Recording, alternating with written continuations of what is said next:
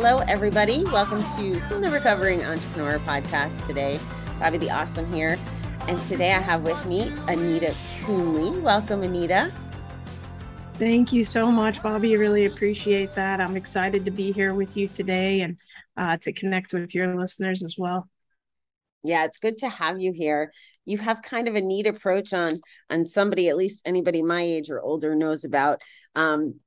So I can't wait to dive into that. And it also sounds like you have some exciting information to share from your own strategy. But let's get my audience a chance to get to know you. So tell us a little about yourself. Yeah, thanks for that kind introduction. I appreciate that. My background is in clinical mental health counseling. So I work at one of the largest nonprofit universities in the US, training counselors and psychologists. And so I've also worked at Teen Challenge, addictions recovery facility for adolescent boys in particular, and as a college counselor. And right now I'm teaching full time. And I love writing and making psychological concepts and principles easier to understand and more applicable to daily life. And my most recent book is called The Mr. Rogers Effect, 7 Secrets to Bring Out the Best in Yourself and Others from America's Beloved Neighbor. And I'm working on another book right now that's going to be released, I think, a little bit later this year. I'm not sure the exact release date yet with Baker Books. So that's coming soon. Oh, wow. Congratulations. Thank you so much. The Mr. Rogers book. So you talked about teaching, and thank you for that, because we need a lot of people in the field and we need a lot more resources than I think are available nowadays. So thank you for helping with that community. But Oh. who's your audience? Like, who did you write that book to serve? Well, originally I was thinking of my students because the inspiration originated out of one of my counseling classes. I used to teach intensives before COVID, where online students from all across the US and even across the world, we had some international students, would come to campus for a week from 8 to 5 and be in class. And these are students that are training to be school counselors or clinical mental health counselors. I also work with students that are in a PsyD program studying to be psychologists. But we were having a discussion on helping people process their emotions, painful emotions, and staying present with them through that, not trying to fix it or band-aid it, but just staying with them, allowing them that safe space to talk. And showed them a video clip of Mr. Rogers talking with Senator Pastore the day he was credited with saving public television, earning $20 million in less than 7 minutes, and sharing with Senator Pastore the lyrics to a song he wrote. And it was amazing, the transformation. Like, he transformed that senator from an adversary to an ally in minutes. And at the end, Senator Pastore, who was a self-proclaimed pretty tough guy, was saying, I think it's wonderful. I got chill bumps, and you just earned the $20 million. And throughout that discussion, talk with Pastore about managing anger. And I asked my students that were in the classroom, I said, hey, what was it like for you guys to hear this? And one student said, I work in inner city schools and my kids don't have anybody. They don't have a Mr. Rogers. So they turn to violence. And, that really bothered me, Bobby. I kept thinking about that. Uh, you know, Everybody, even though Mr. Rogers is gone, everyone needs someone safe, a safe space to be able to share their feelings and get support. And I kept thinking and praying about that. And the idea came to explore, how Mr. Rogers created such a space so effectively, even on television, that 20 years later, we have movies like the Tom Hanks movie, Tom Hanks starring Mr. Rogers, being made about him. And so that was the inspiration behind the book, to kind of unpack how he did what he did so that we can all be the Mr. Rogers, so to speak, in our own neighborhood. So originally I had my students in mind. That is people that are training to help others in the field of mental health.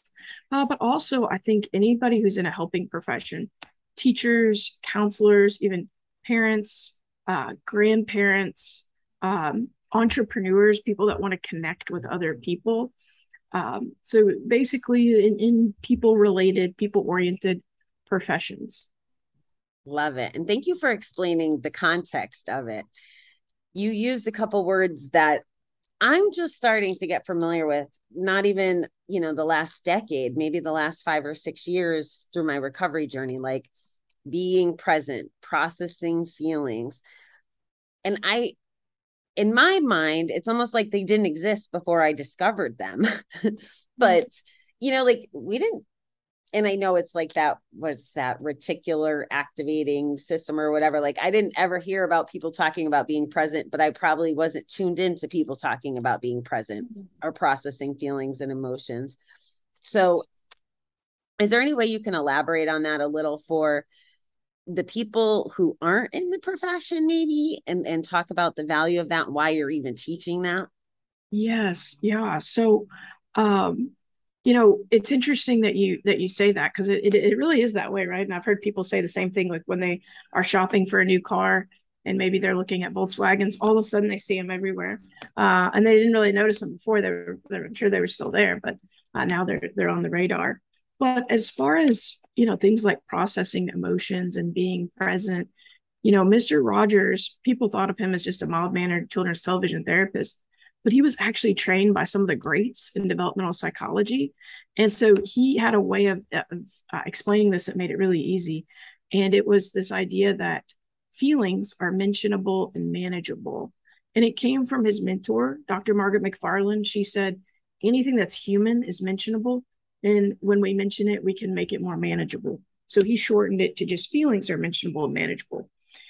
And what he believed was that if we could teach kids how to manage painful emotions, and I would extend that to say even the child and all of us, right, our inner child, to manage those painful emotions, then we could create a safer place for tomorrow's children. And so he believed that and that's really the essence of emotional intelligence, right? Uh, Identifying our emotions and then being present with them, being willing to feel them, put a name to them, express them in words, and find an outlet to express them that doesn't hurt us and doesn't hurt anyone else. You just put the whole premise in a very nice few sentences, and it's what I've come to believe about recovery. Is I had always gone, I didn't think of it when it was happening, but trying to now understand that I was never processing feelings. That's what the alcohol and the gambling was for. I didn't have to process feelings. And it's enlightening to have to do that. But I Yeah. also would say, well, a couple things, at least from my experience, and you can comment on this any way you want. One is I don't know still, I'm still learning how to identify feelings that are not obvious, right? Like, happy, sad, the basics, but is it anxiety? Is it not fear, but apprehension? Is it, those like if there was layered emotions, the ones that are a little bit deeper. And I've Mm. also come to believe, and my 12 steppers might not, they know I love 12 step, but I also am starting to believe that I don't want to say addiction is curable, but if you heal the feelings and or the emotions and process them, you then don't need to escape. So you then don't need addiction. So you almost don't need the bet or the alcohol because you've done the work. So they don't become as triggering versus that theory of don't go near a liquor store, don't go in a casino. Like I'm not bothered to go in a casino today because I've done some of this work. And I'm not saying that it's a good idea for me to risk it, but I think all the stuff you're talking about translates that way. Any thoughts on that?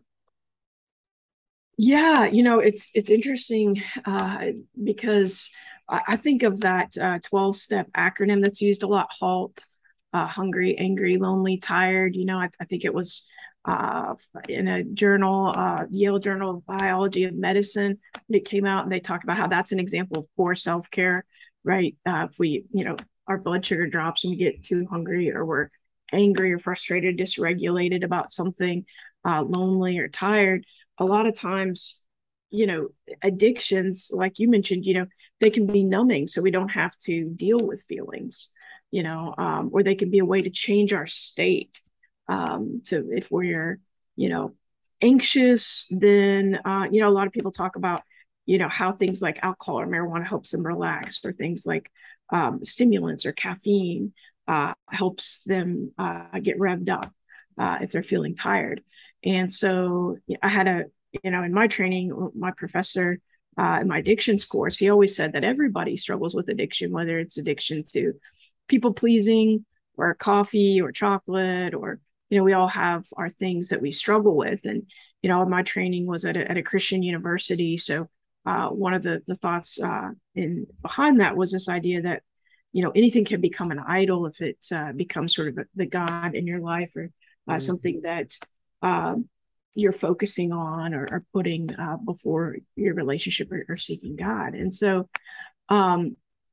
this idea of making feelings mentionable and manageable, it does have that sort of assumption that we can identify the feelings and know what they are, which is not always so easy, especially if we're numbing ourselves. And, not only that, but sometimes we're socialized not to feel, right? Like some people have grown up with these messages that indicate, maybe some listening have heard some of these too, but turn that frown upside down, or don't complain, or I'll give you something to complain about. Not very empathic, right? But there's this hidden message, or maybe not so hidden, but there's the message that, it's not okay to feel. It's not okay to communicate those feelings. Just, put a smile on your face. And so then, this could be a challenge for counselors or 12-step recovery, or, then people come in to a safe space and they're encouraged to think and to feel and to share their struggles, and have been conditioned not to.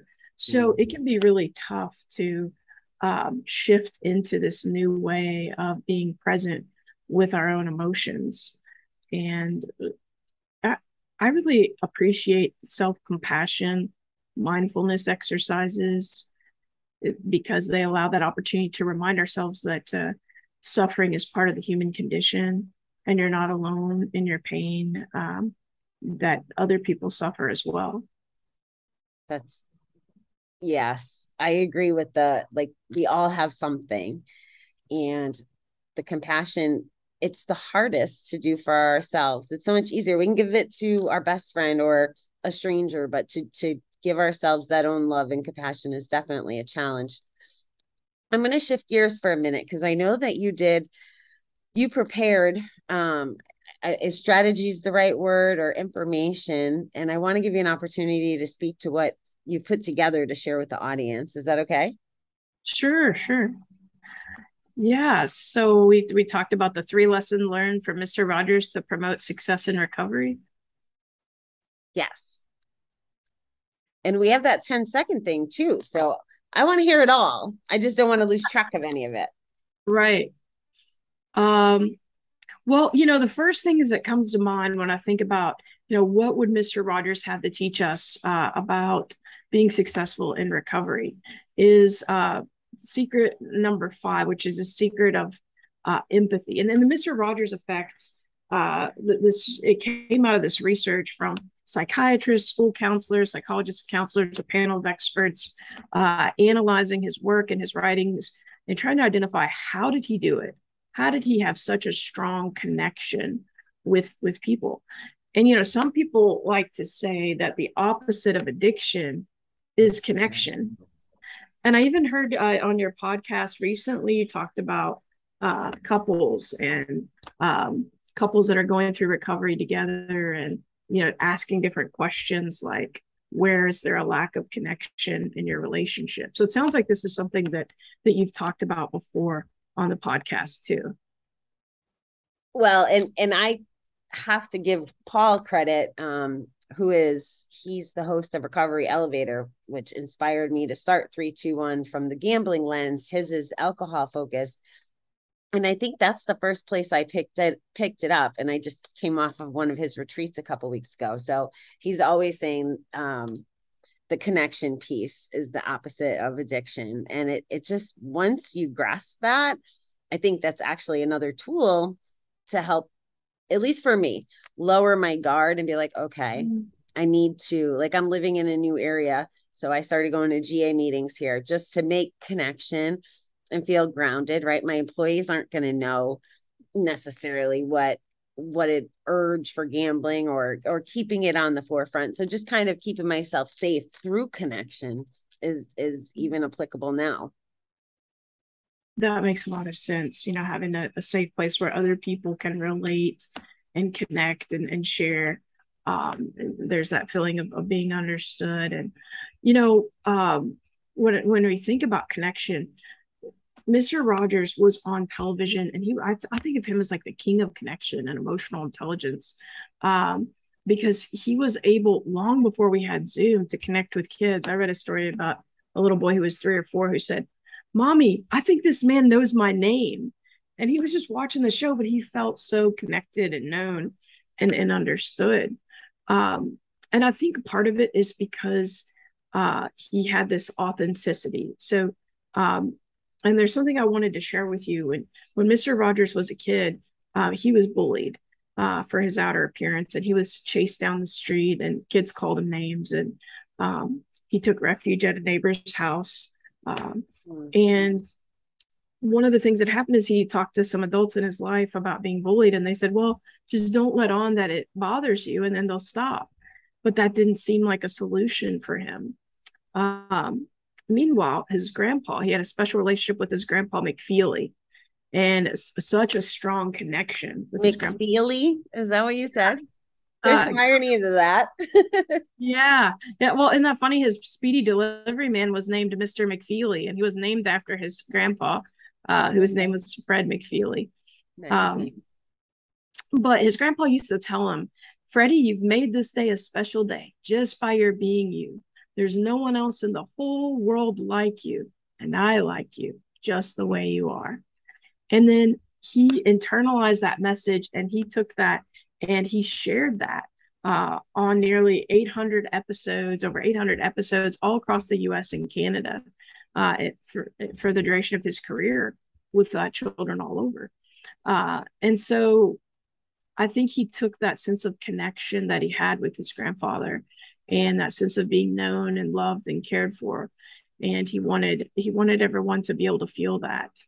And so anytime he got a chance to speak, whether he was at like an award ceremony for television, receiving an award, or speaking at a graduation or somewhere else, he did this exercise I like to call a 10-second transformation. That's really the Mr. Rogers effect in action, because it has the capacity to really, change your state of mind. And I think, from what we talked about with HALT and different addictions, they often can change our state, right? Whether it's a dopamine boost or serotonin boost or something that's going on neurochemically. But this is something without anything but positive side effects that can do the same thing. So if you feel comfortable, I'd love to do this 10-second technique with you. Let's go. All right. I love this stuff. We'll roll up our sleeves and do that. All right. So if you would, I'll just adapt it for our situation, right? Bobby, you have been in this process, in this journey of recovery.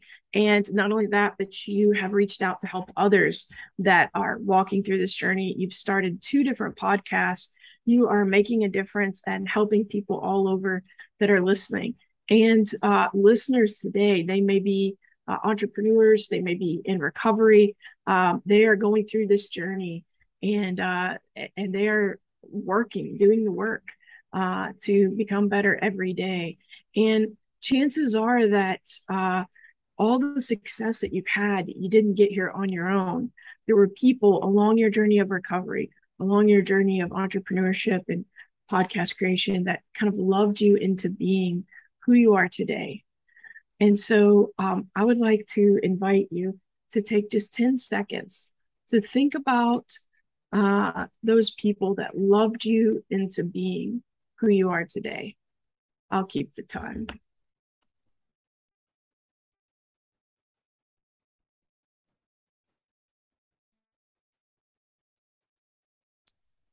And I imagine how happy those people would be to know that in this moment, you thought of them, that they made a difference in your journey. And Mr. Rogers believed it was this energy, this love and kindness that we'd experience that we need to bring forth into our work, and that brings out the best in who we are. And Bobby, I'd love to ask if you feel comfortable sharing who came to mind for you. Well, my mother and Paul right away.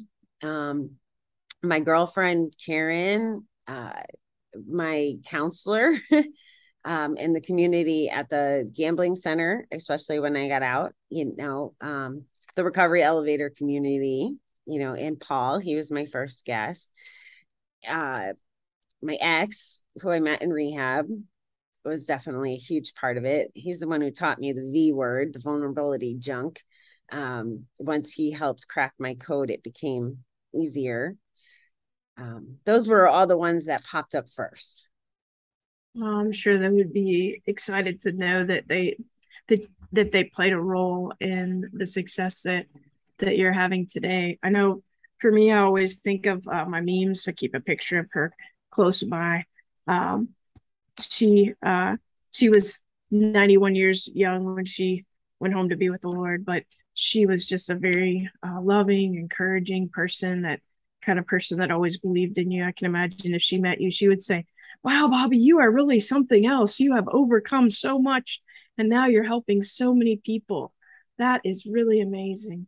And she just really could see the best in people and really appreciate their gifts, and it was very enthusiastic and positive. And Bobby, I wonder, what was it like for you to just take this moment and think about those people that have loved you into being? I will tell you, I liked thinking about the other people much better than I liked receiving the positive feedback you were giving to me. Mm, Which mm, hopefully that doesn't mess up the experiment, but that made me a little uncomfortable as I'm trying to pay attention to my emotions. I'm like, mm.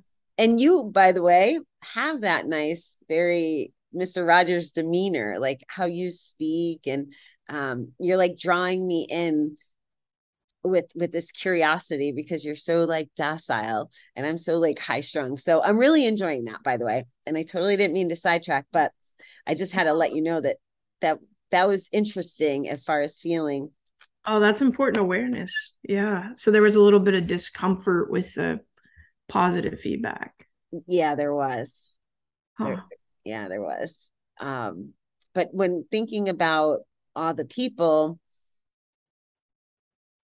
I liked acknowledging, I know it was not an alone journey. And I know there's oh God, 1,000 people more than I even got to mention in 10 seconds.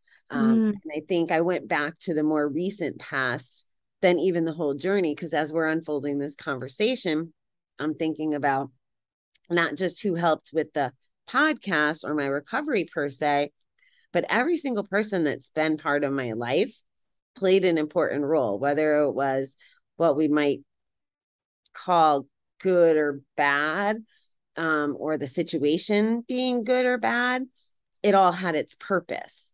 So there was the lessons and all of that. That's the frame of mind I look at things. So if I had 60 seconds, I probably would have encapsulated more of everybody. But the heavy hitters and the more recent ones, hopefully they know. Like I'd like to think I do a pretty good job at letting them know that I'm grateful for mm. them. And I don't know that I've ever framed it like you did.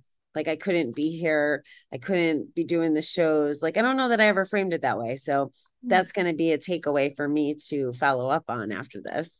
Oh, well, thanks for sharing that. And definitely can't take credit. I think it's, Mr. Rogers, that's exactly the way he framed it. I just sort of adapted it to the setting. But I think there's a couple different things that happen when we do this exercise, right? Like it activates gratitude, for example, which is another one of the secrets.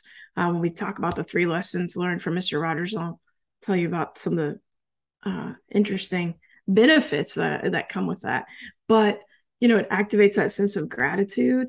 it also helps us feel more connected, because we realize that we are connected to those that have loved us into being, whether they're, and then one thing I forgot to mention is that Mr. Rogers would often say, those people that have loved us into being, they may be nearby, they may even be in this room, they may be far away, or they may even be in heaven. But there are those people that have loved us into being. And so it can even remind us of, people that loved ones that we've lost, but that played such an important role.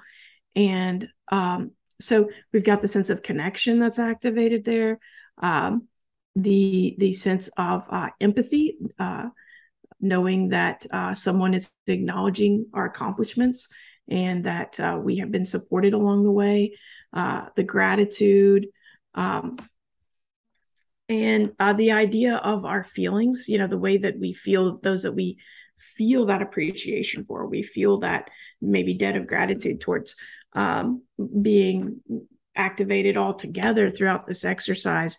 So all those things sort of interweave this, sort of golden strand of connection and empathy and gratitude, and that can lead to a shift in our state of mind and our emotions, that can lift us up a little bit and kind of give us a bump, or as I've heard you like to say, fill our bucket a little bit. So how would this apply? So let's say a listener is out there and they want to perform this exercise. Is there cues in the book, or how would someone listening do this for themselves? Is it like almost like meditating for 10 seconds and thinking about who helped them become? Like, what would Yes, that look like? there's cues in the book, and they could definitely read through that. But I recommend taking time to meditate on it, think about it, even write it down. But it's really just first acknowledging that you are at the point where you are in your life. And although we may not always be exactly where we want to be, we have to acknowledge how far we've come, that there are things that we've overcome. The fact that, some of us are facing extreme challenges, and that we're still here, we're still going, we're still facing those challenges day by day and getting up and keeping on, so to speak, right? So wherever you are on that spectrum of becoming, so to speak, giving yourself credit for having accomplished what you have, and then also acknowledging and sort of giving credit to other people that have played a role in that journey, and whether that support has been optimal or leaves something to be desired, there still are people that have helped us along our journey of becoming who we are today, and acknowledging that they could be close by, they could be far away, they could even be in heaven, but there are people somewhere along our journey that have helped us, and thinking about who they are, and then taking about 10 seconds to just think about those people, and you can expound on that if you'd like. Like for me, I like to always keep a picture of memes on my desk, and just to remind me of that, and that's just one of those triggers, that positive triggers, right? That reminds me of the sense of that I was so blessed. Well, it hurt so badly when she died.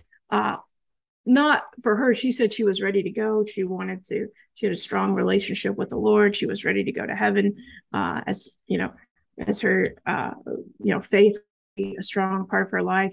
But it was for those of us who were going to miss her when she was gone, that it was really hard for. So just a reminder, that she was there. And so, but taking that 10 seconds is that next step to really think about those individuals that have loved us into being who we are. And then also taking a moment to think about what it might be like for them to know that they have loved us into being, that that moment of empathy, of thinking about the happiness or the gratitude that they may feel to know that they were a part of that journey. And that can lead to a sense of connection with them, to know that perhaps maybe they're proud of the person that we've become, or maybe they are thankful to know that they played a role. And so that's sort of the progression of steps, as as Mr. Rogers usually implemented it. Again, I've adjusted it for different settings, and like to use it. And I encourage everybody to take a chance to do it. Mr. Rogers often said that what's way more important than the text that you read in the book is the white space, the margin on the page, because it gives you that time to really reflect and think about what you've experienced. And so that's what gives it meaning. It's not the exercise, but us talking through it, and Bobby hearing your thoughts and what it was like for you. That's what gives it meaning, because without people taking time to reflect and participate, just reading the words doesn't make much of a difference unless we apply it. Well, I appreciate you using me as an example. And I think what I heard was you're a proponent for us expressing to the people that we do have the ability to express the gratitude and acknowledging them out loud. Is that part of the process? Yes, actually, that is a great segue. I appreciate you saying that about gratitude, because secret four is of the seven secrets of the Mr. Rogers effect is gratitude, and gratitude has this ripple effect that can actually help us seek to overcome addictions. Now, this seems really unlikely, right? Like we've heard this old adage, count your blessings. Well, what does that have to do with our struggle with addictions? So as we talked about before, I think one thing to keep in mind is whether, we have an addiction to coffee or caffeine or chocolate or gambling or drugs or pornography or alcohol, whatever it may be, all these things can do something to change or modify our physiological state. So whether it's, something that has a depressant effect like alcohol or marijuana that may help with relaxation, or something that's a stimulant, they all change our state. But interestingly, gratitude might be this unlikely sort of medication that can change our state with these only positive side effects.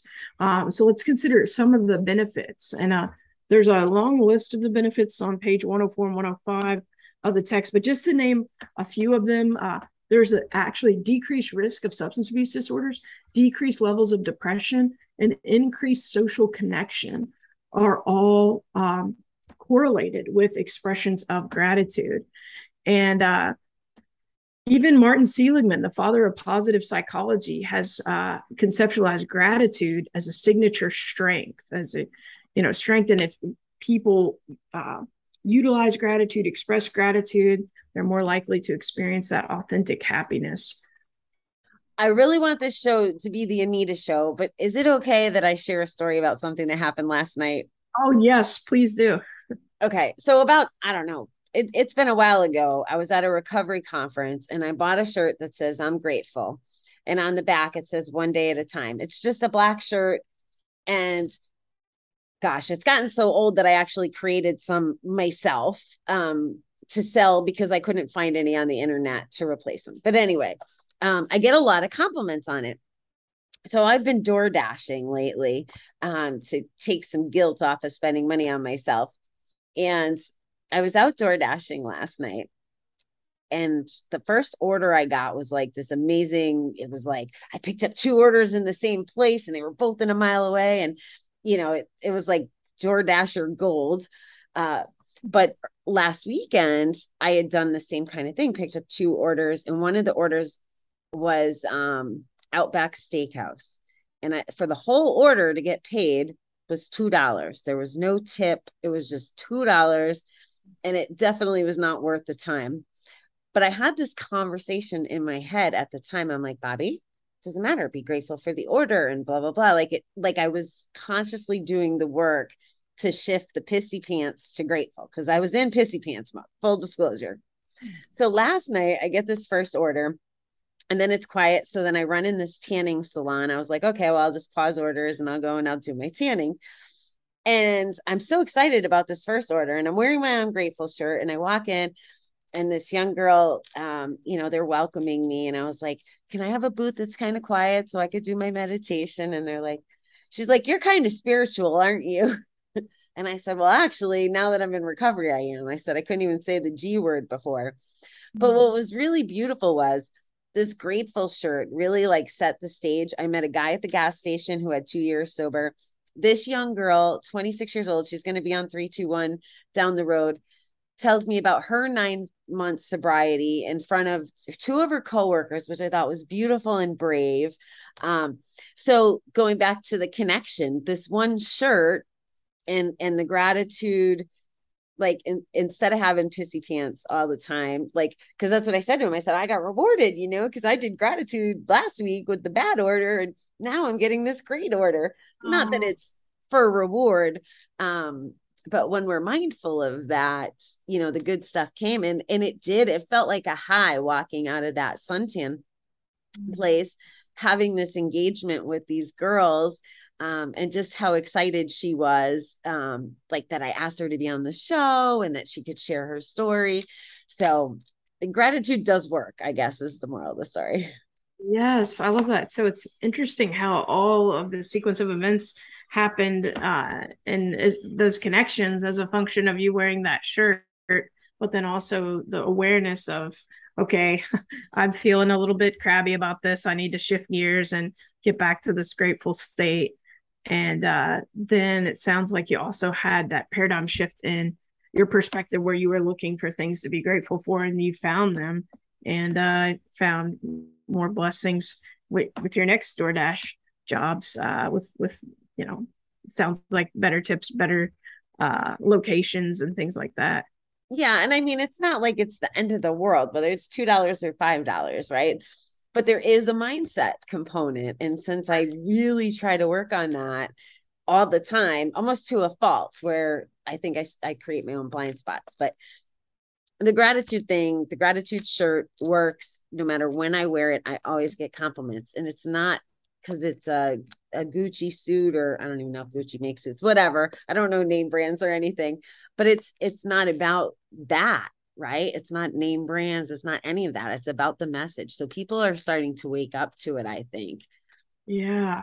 I was thinking about the same thing the other day because you mentioned being a spiritual person. And I often share this passage with my students from Philippians because sometimes students get test anxiety.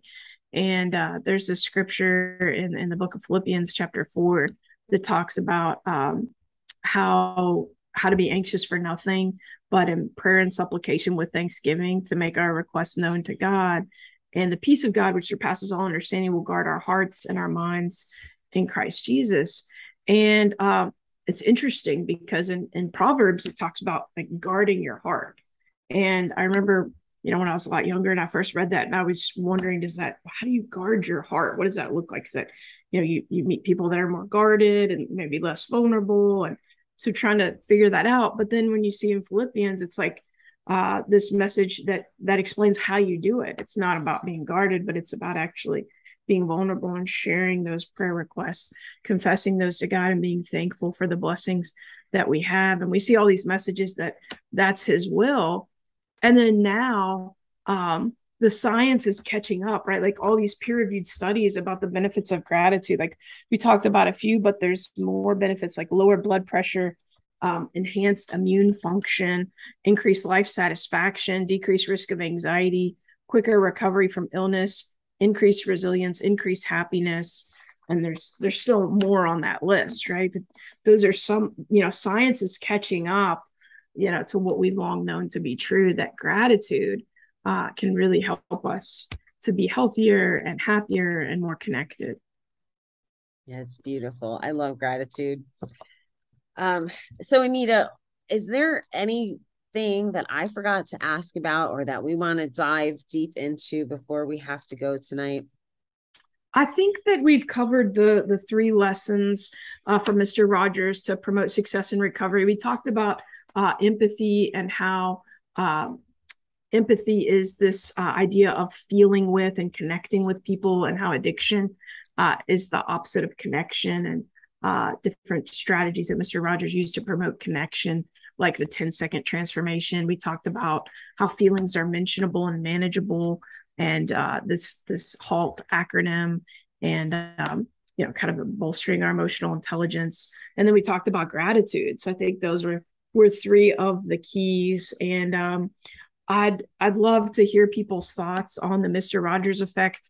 It's available on audiobook, and also if you like to listen, I know podcasters might be listeners to audiobooks, so it's hard to find time to read these days. But would love to connect with people more on Instagram as well. My Instagram handle is at the.empathetic.counselor. And I just want to thank you so much for having me. I really enjoyed our conversation and doing the 10-second transformation together, and hearing more about your journey as well. Well, it's been my pleasure to have you here, and I hope that lots of folks check out the Mr. Rogers Effect book and the practical application of it. I have one like kind of silly question to ask you though. When writing the book and preparing, like how many episodes of Mr. Rogers' show did you watch in preparation of writing the book? Like as an adult? Yeah. Wow. Too many to count. Okay. It was watching and rewatching. But what was even more enlightening was some of the like articles and books that journalists had written about him. He was famous for befriending journalists. Whenever someone did an interview or an article with him, it's like they began a lifelong friendship. There's one gentleman who wrote the book I'm Proud of You, and he actually asked Mr. Rogers in sort of a father figure type of way to be proud of him, and Mr. Rogers started signing all his letters with I'm proud of you. And they had this really meaningful friendship. So it was watching a lot of episodes, too many to count, but also reading about these stories with him and so many other people that were not really publicized. You added a whole new dimension for me. So I'm sure you did it for the audience too, because I never thought that much about Mr. Rogers or that kind of impact. I remember watching it some, like I just feel like there's this whole illumination around it now that I have this great, fabulous perspective. So thank you for all the work you did and for being here to share your message about it. Well, thank you for your appreciation of Mr. Rogers and the work. It really means a lot when you put they say, writing a book is like having a baby, and you put all this effort and work into it and give birth to this creation. And so it's really exciting to be able to share that. So I thank you so much. Oh, my pleasure.